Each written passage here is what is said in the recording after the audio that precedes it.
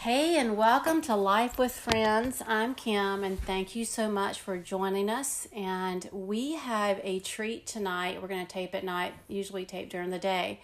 But we have Travis Mickel, and we have a friend of mine, Leah Bressler, in the house tonight. And Travis is here, and he's an executive director of a nonprofit here called Fronting Life. And I'm going to let him talk about it. And I want you to hear his story. And I want to hear some facts behind it too. But it's just so amazing that, one, that he's here. And two, he is really reaching into the community. So Travis, I want to know what brought you here first. Like I thought it was so interesting when you told me. I think everybody else is going to hear this story. Hi everybody, my name's Travis Mickel. I just want to thank you, Kim, for having me here tonight. Yeah. I'm excited to share with everybody my experience, my journey, and what I'm trying to do. I was born and raised in New Jersey. I moved to New York City when I was 21 years old, and I decided I was going to work in fashion. I had the life that everybody kind of dreams about. I traveled around the world. I worked for a luxury fashion company named Prada for about 8 years. My friends worked in movies and films and styling and fashion. I was super engaged with that Insta-cool, Snapchat fun, materialistic idea of what I was supposed to do. I wanted to live in a big city. I wanted to own nice things. I wanted to travel to beautiful places.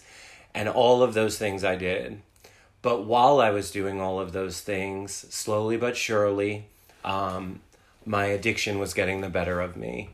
I've had a problem with drugs and alcohol since I started using when I was 12, on and off.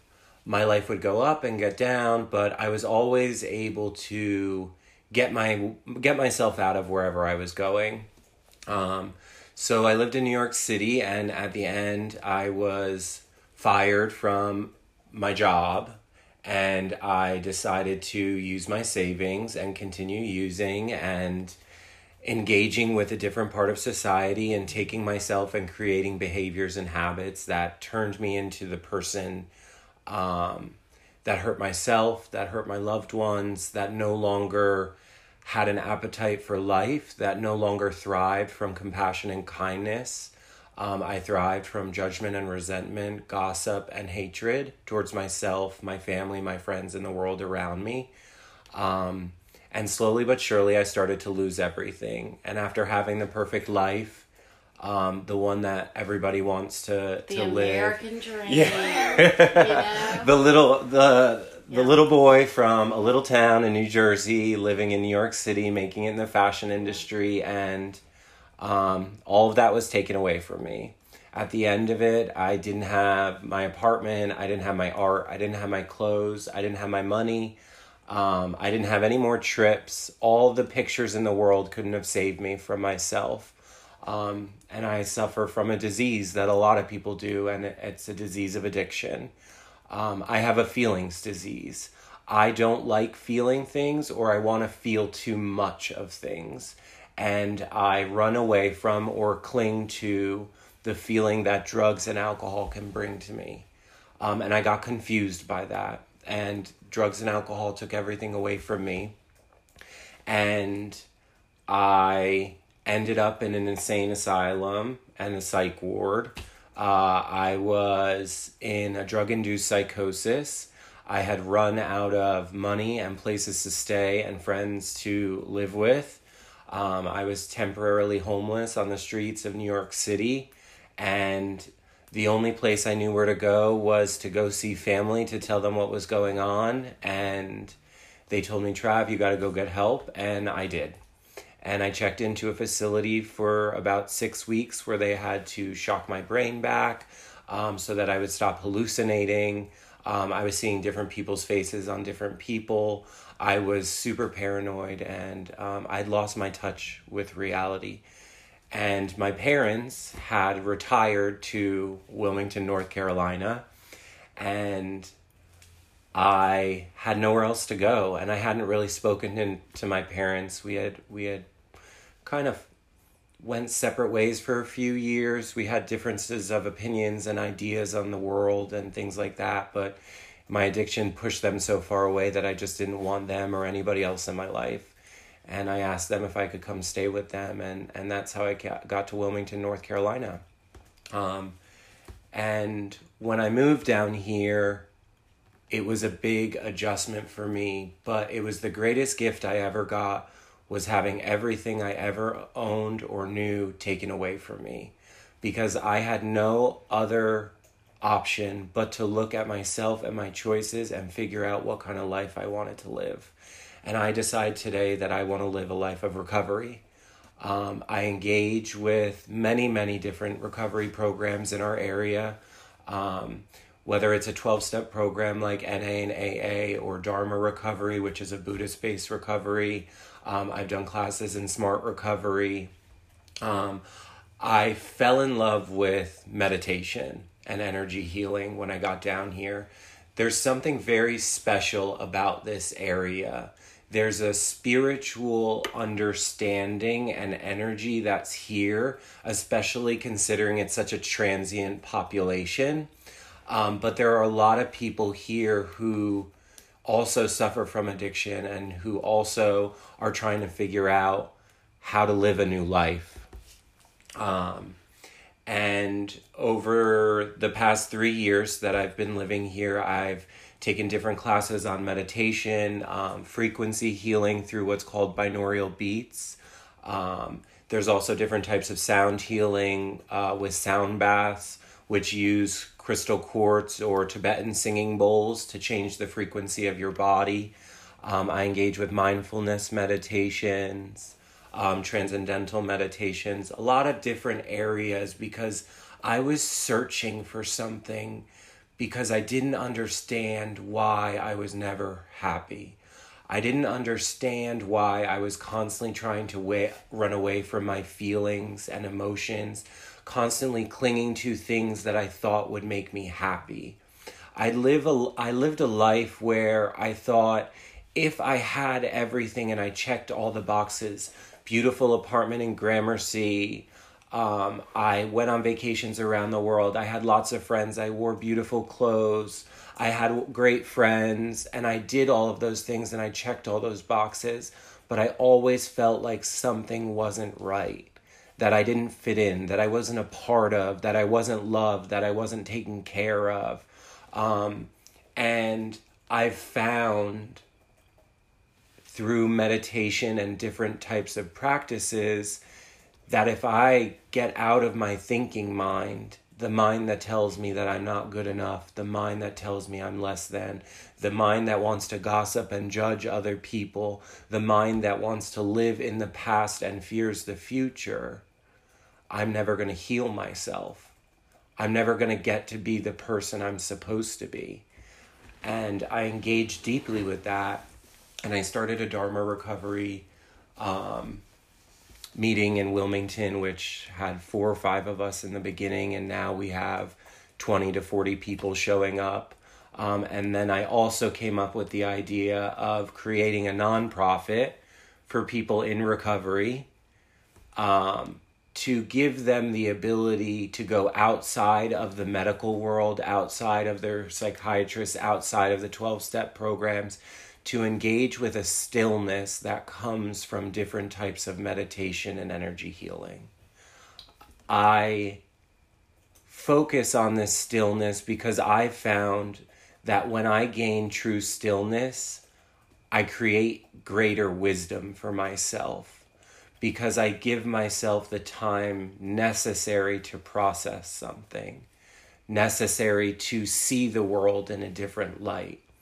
I used to instantaneously react to everything that was happening to me because I was completely obsessed with myself and thought that if somebody was doing something to me, it was because of me. But in the reality of the situation, I am not that important. I am just another human being trying to do the best they can. And I now see the world as a group of human beings all doing the best they can. Sometimes the best is not what I think, but that's not for me to decide.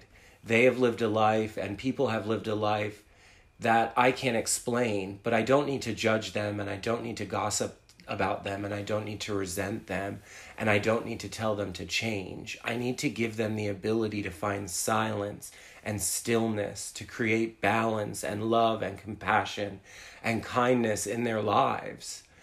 I realized how far away I was from that idea, and the idea of fronting life came about to me. I, with a couple of my friends, decided I wanted to start meditation groups for people who were in recovery, and I wanted to introduce different types of Dharma and different types of energy healing with Reiki practitioners and mindfulness meditations, and expand and grow and expand and grow.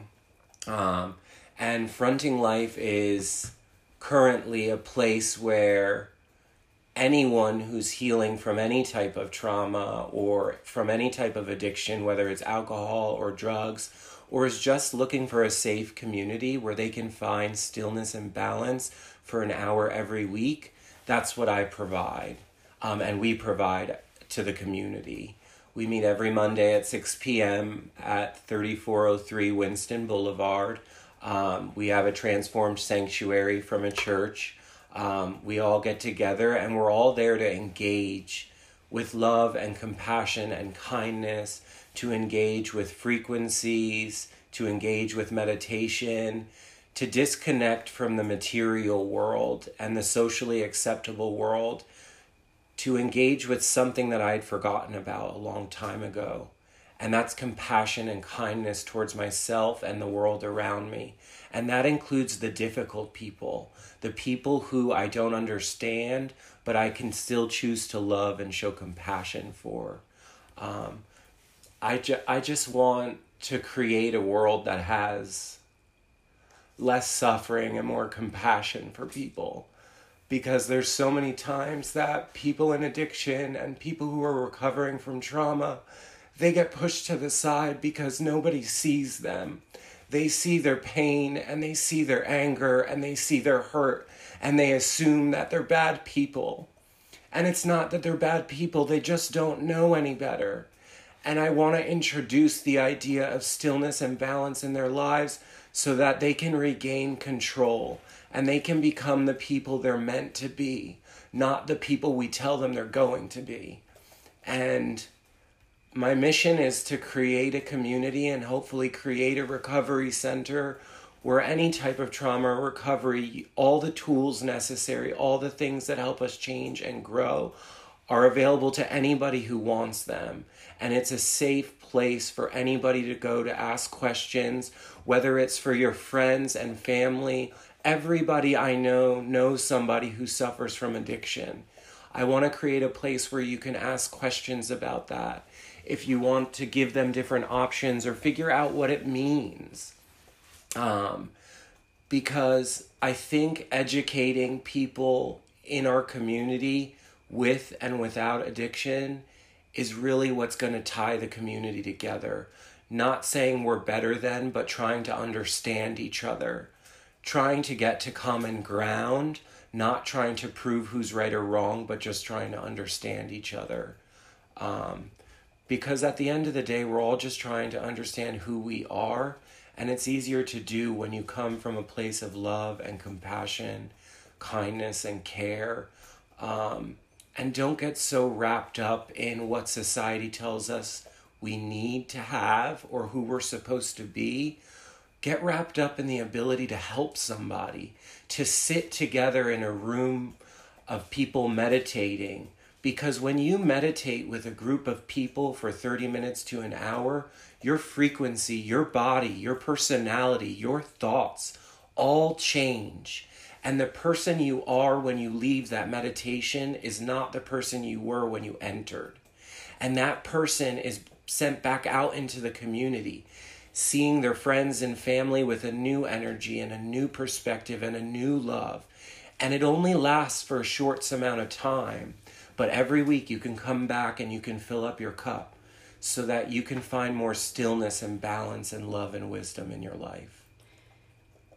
So I have a couple questions, all right? Was that too long? Sorry. No, I love it. I don't even think that I need to be in the room with you. You're just, how you speak is so, it just flows so nicely. So when you said you were 12, mm-hmm.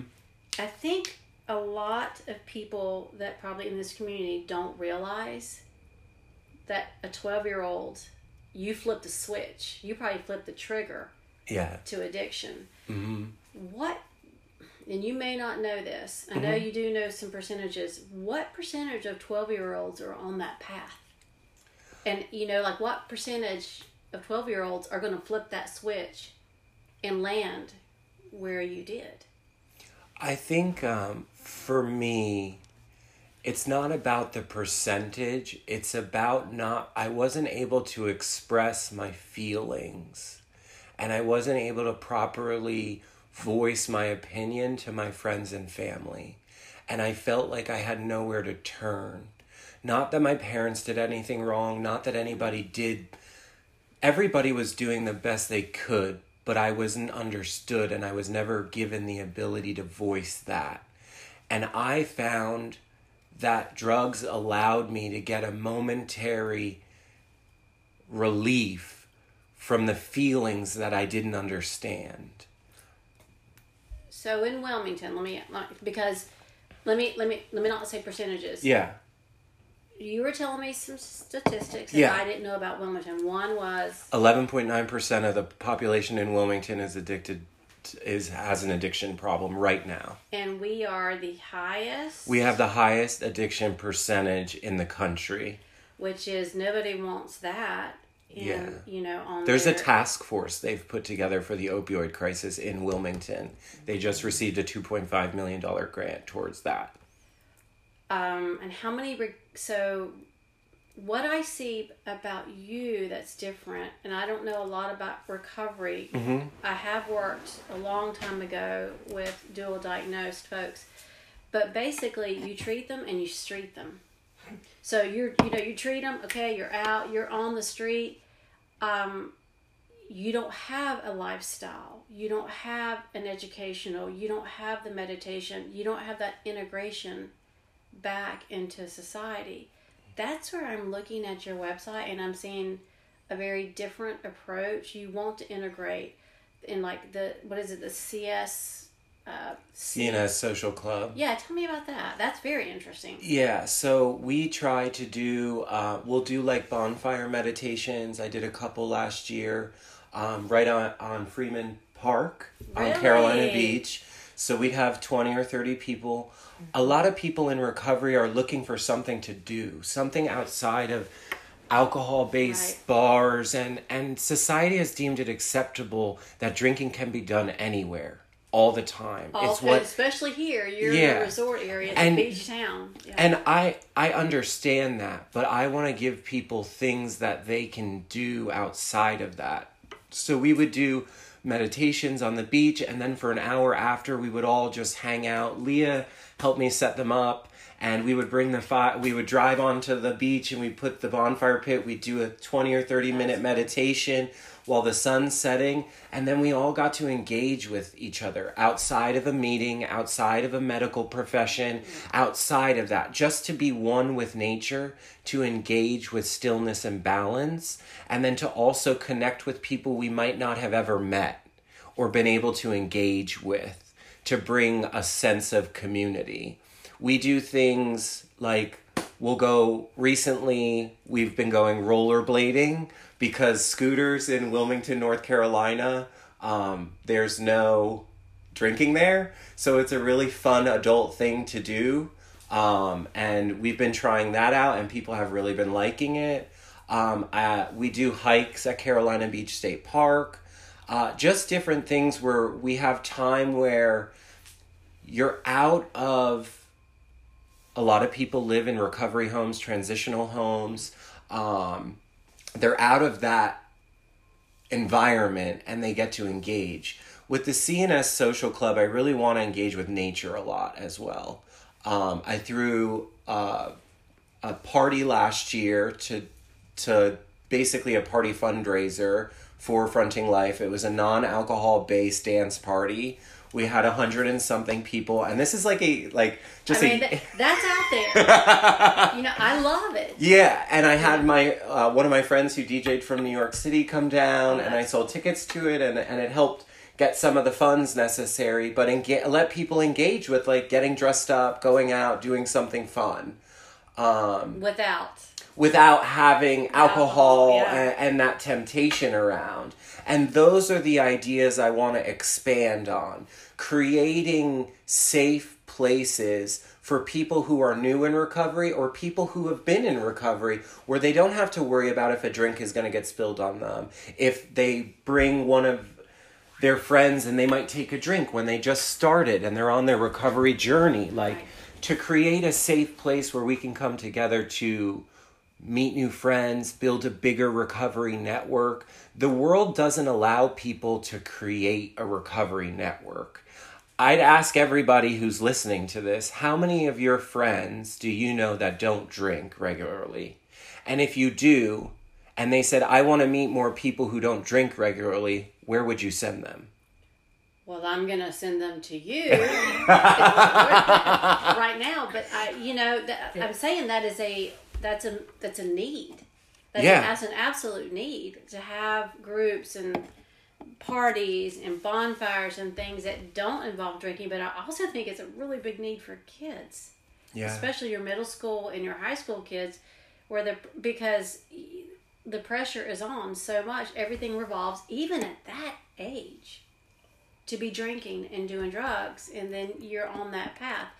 I thought something was really cool too. What you said is it's important to see the person. So if you can separate the person from the disease, that is how healing. Yeah. It's not, why did they do this?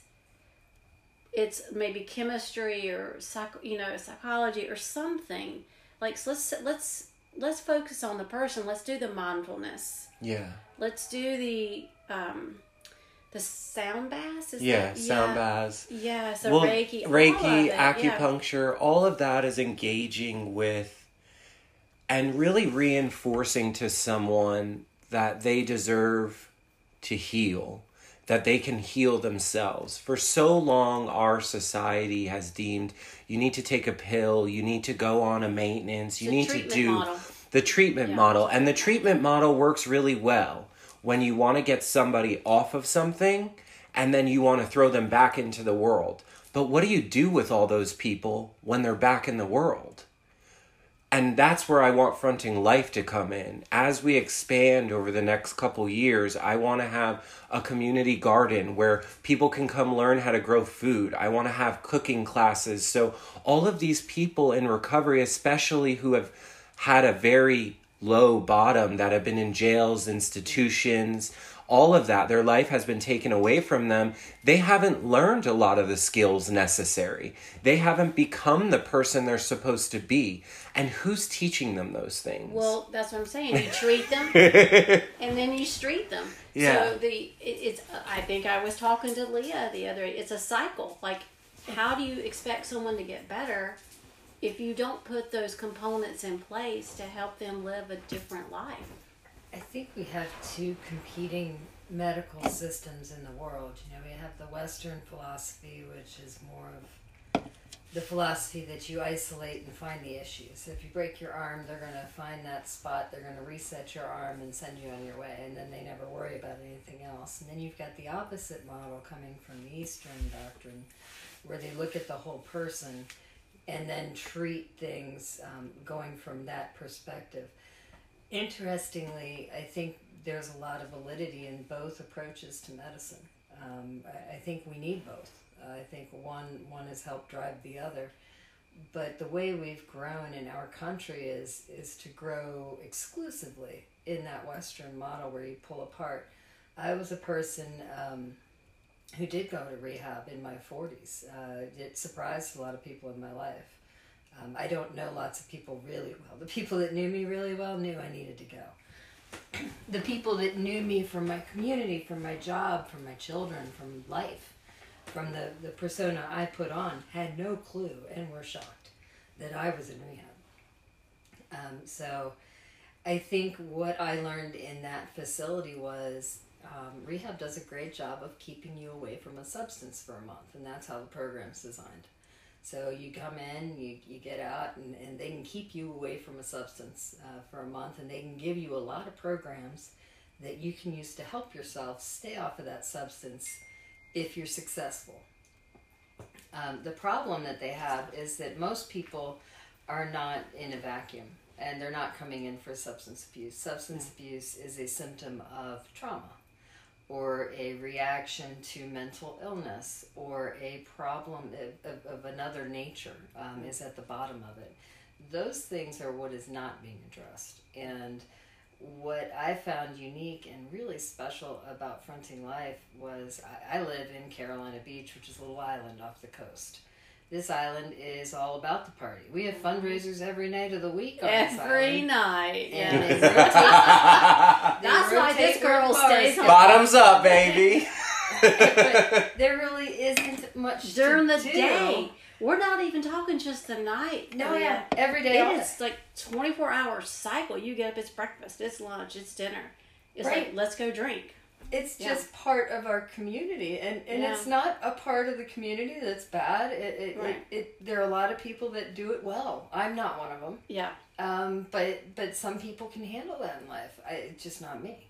Right. But for those of us that are trying to do things and have a life outside of alcohol, there really is not much going on. And Fronting Life made it fun to take a walk in the park. We laid down on a blanket with strangers and looked at the clouds. I hadn't done that since I was in 8th grade, Yeah. you know, and what a fun, joyous, simple activity, free, you know, and it's just, I wouldn't have thought to do it on my own. I wouldn't have gone there by myself. I ended up meeting several nice people, and you find out that when you meet people and you're all in that same situation, you're all coming from a place of recovery. Right. We don't get around each other and talk about war stories or what's your drug or how did you end up here. That's not it. We're around each other talking about what your ideas are. What's tomorrow going to look like? How's the future going? What are these plans? And keeping it positive and interesting and focused on the future. And that's what I really like about Fronting Life is it's not just bringing a mindfulness, it's bringing a sense of community to a group of very underserved individuals. Most of the folks that come don't have health insurance. Those of us with health insurance, we can go get Reiki and therapy and we can do all this stuff. We have $100. We can go spend it on the acupuncture. Right. When you're already in a low socioeconomic issue and food is a scarcity in your life, the idea that you can go and meditate somewhere and pay somebody that has to be that's so not going to get on your budget. That has to be so foreign, though, if you think about it. That's a first world problem, quite frankly. Yeah. And I can't afford to meditate would be a terrible thing for somebody to be in that position. But it's even worse in that there's no education about what the meditation does for our populations in the greatest need. They don't understand that you don't always need medicine. You don't always need therapy. There are other natural things that can really help. Well, I can tell you that I went on Monday, and I had to get used to the sage. I wasn't sure, but it was like pleasant after a minute. I'm like, I didn't know what it was. But I was in the room, and it was an eclectic group, right? I loved it, though. Because, I mean, I'm looking around. There's a couple of people that look like me. There's a lot of people that don't look like me. But and everyone's just laying down. And then Travis starts the binaural beats after everything's been smudged. And then he starts the Crystal Core Singing Bowls. Okay. Yeah. And then, so my mind is going, you got to stop. You've got to let it go. You know, you're laying here. You know, and I'm thinking about 5,000 things, but you said something. Remember I said, whatever you said, my brain attached to. And you just repeat, and I didn't hear anything else you said. No other word did I hear, but I heard that sentence. And I was able to like, okay. So I checked my watch and I'm like, I'm at 78 beats per minute. I'm not breathing. How am I walking around not breathing? Like, what am I? Like a fish out of water or something? But when you finished, my beats had gone down to 56. And I'm like, wow. If nothing else, for high blood pressure, boom. But it took that one sentence. It's just that one sentence that I could understand, and it resonated with me. But the guy beside me, he was so nervous. Yeah. I think he was snoring. Yeah. I think he ended up going to sleep. So I write all of the meditations for everybody, and I've tested all of these meditations out with friends, like before they go into groups and things like that. Yeah. Every individual, what everybody has to understand about meditation is there's no right or wrong way to go about it. And what meditation is actually used for is to retrain your focus. We have been conditioned to focus and trust the thoughts that are in our mind. The racing thoughts of, I have to pay this bill, I have to go to the bank, I have to see my husband, I have to go to this PTA meeting, I have to schedule this, bring the kids here, don't stop. We don't realize that we could go days without stopping and thinking. We can go days without focusing on our breath. And what that does is it allows your ego and your thinking mind to take more and more and more control. And that specific part of your brain functions on a fight or flight and is constantly in some type of panic or chaos. So when you're in meditation, in the beginning, all you're doing is just shifting your focus away from your thoughts onto your breath, away from your thoughts onto your breath. From there, you expand into the words, I am safe, I am secure, I am stable, I am loved. And then slowly but surely, your nervous system down-regulates, your heartbeat starts to calm down.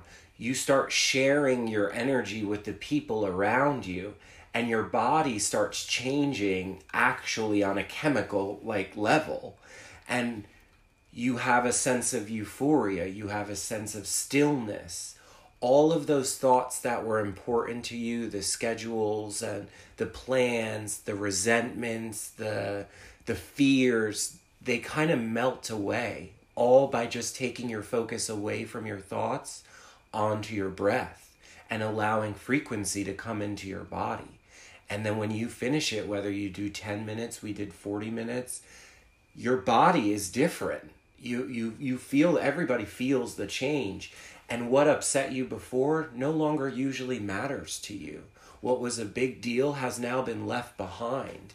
And you bring that stillness and that balance out into the world.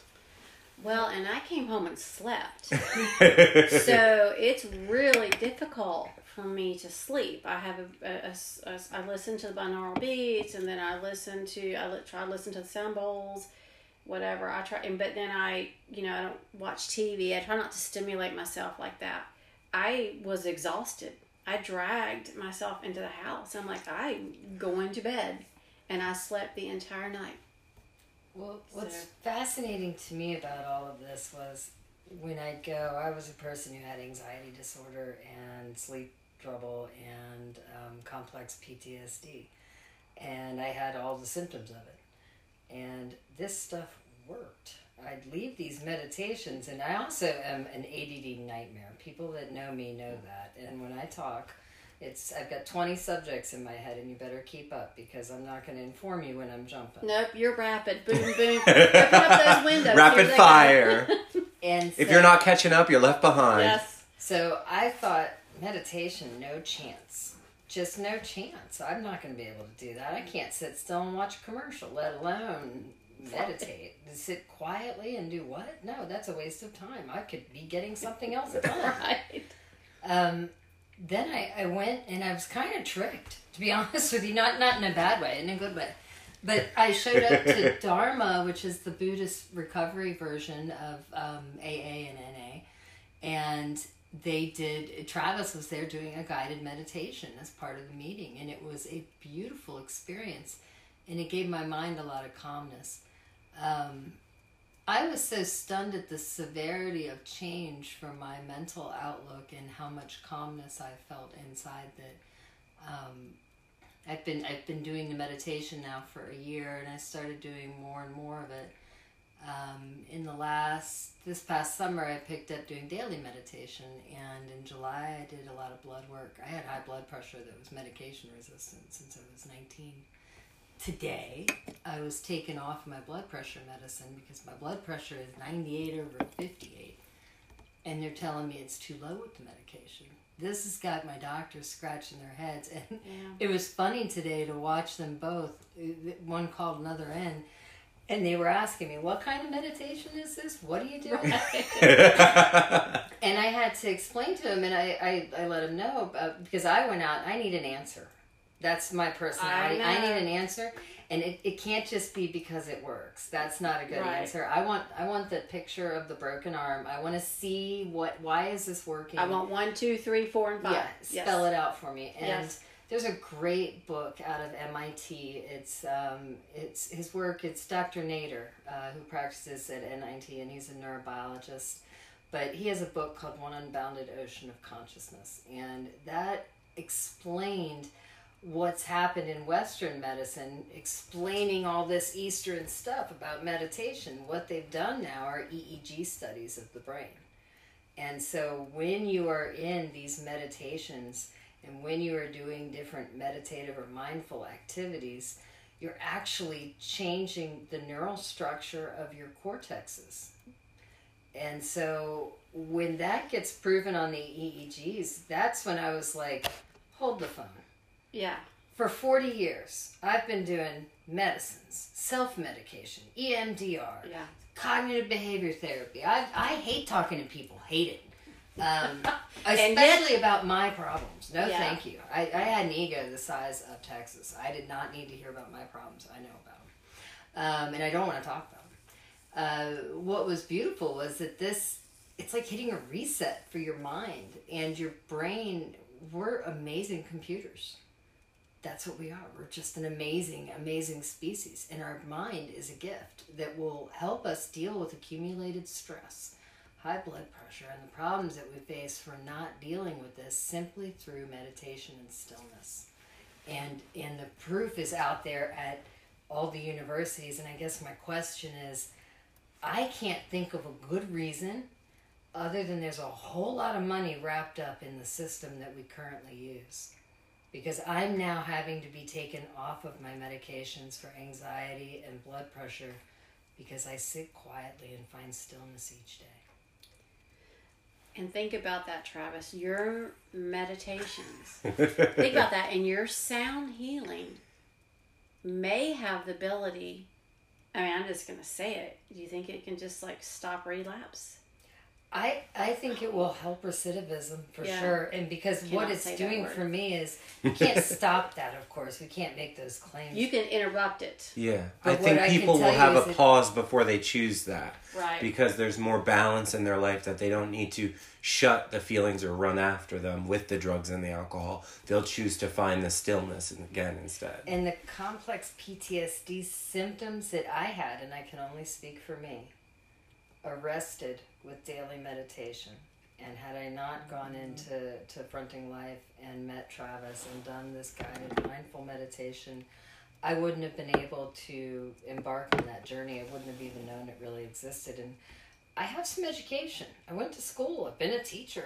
I did brain injury law for a number of years. I've studied stuff, and I'm stunned that at 49 years old, after spending a lifetime of frustration, self-medication, your doctor medication, appointments, therapies, cognitive behavior, the lens, the staring at EMDR, you name it, the ball in each hand.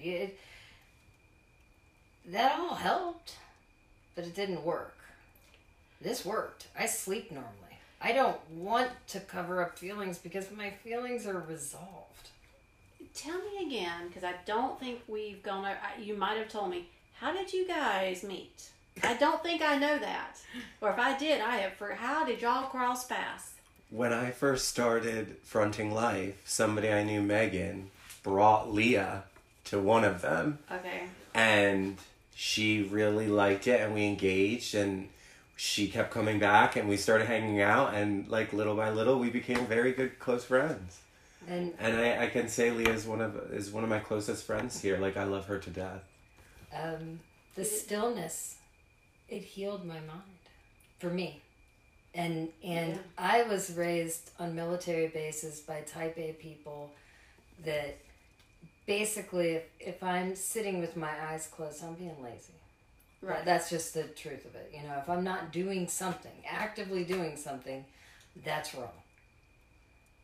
In the way I was raised, we had vacations that were every second of the day filled with an activity. We didn't sit and stare at nature. And I think there's a lot of us like that. I raised my own kids. And Kim, I know you know my oldest son. I was a travel director. Yeah, I'm like, we're going to go do this.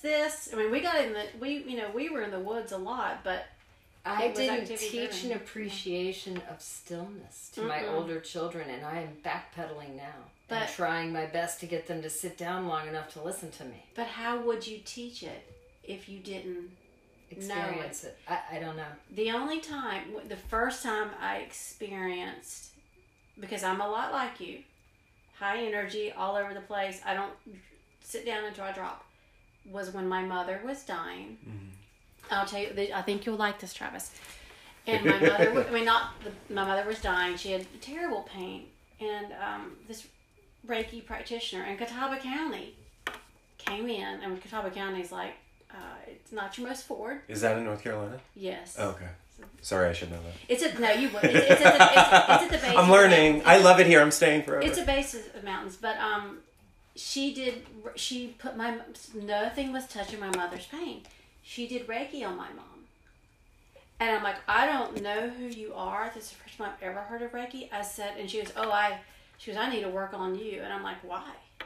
She goes, there is so much anger coming from you. She goes, you are just radiating heat. I said, well, come on. I'm ready. I didn't know what it was. I don't even know where I'm going with this.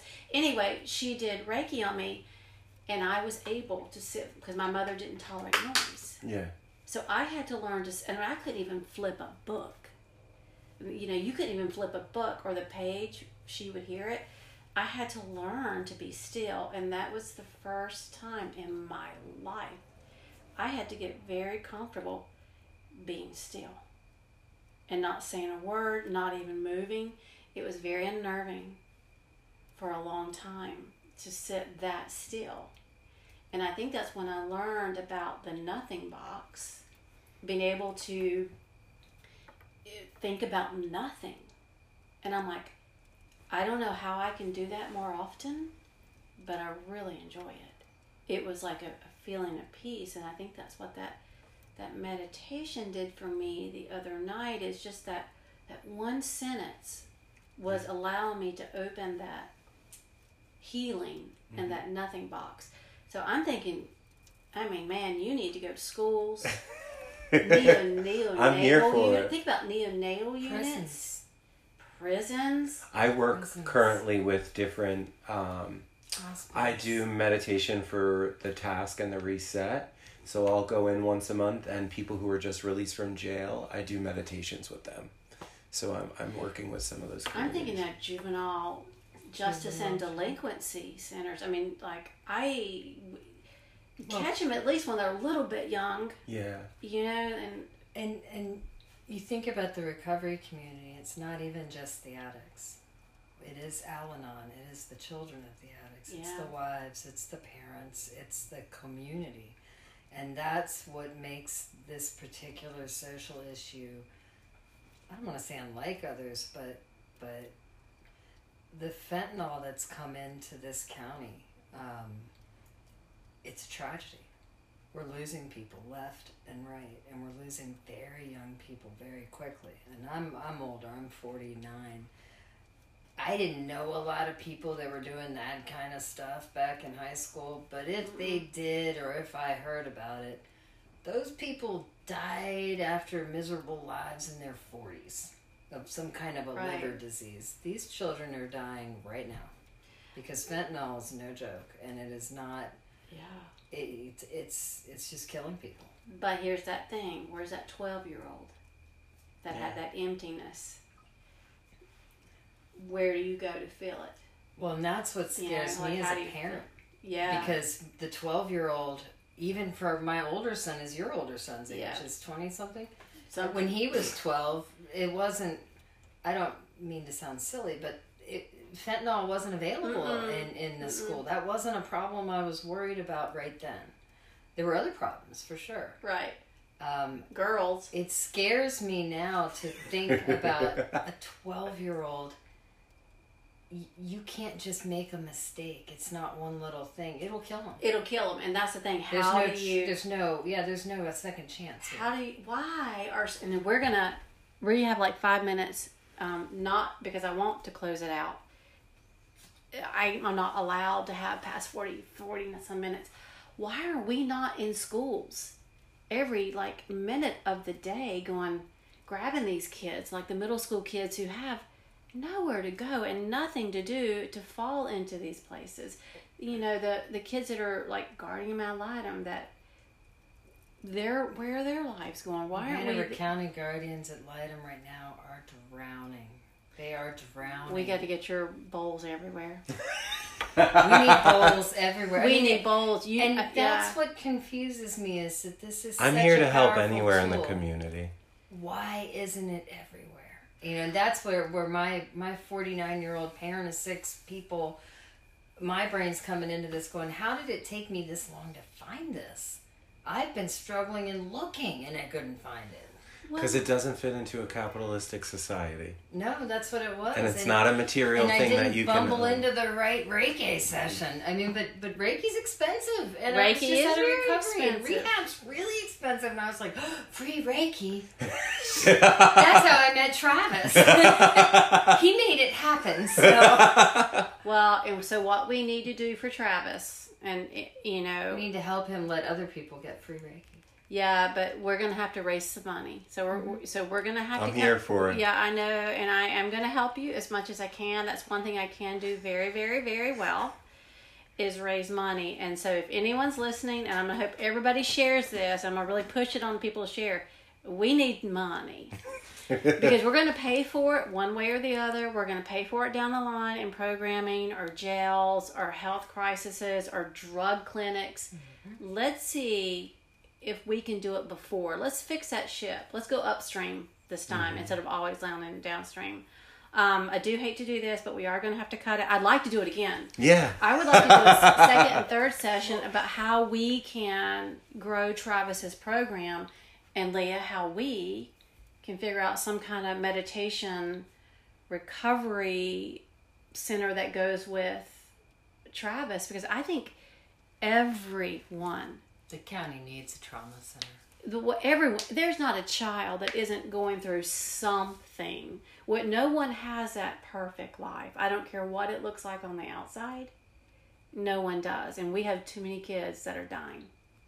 So whatever we can do to help Travis, I'm going to help you. I appreciate that very much. Yeah. And if anybody has any questions and you want to email me, you can email me at info@frontinglife.com.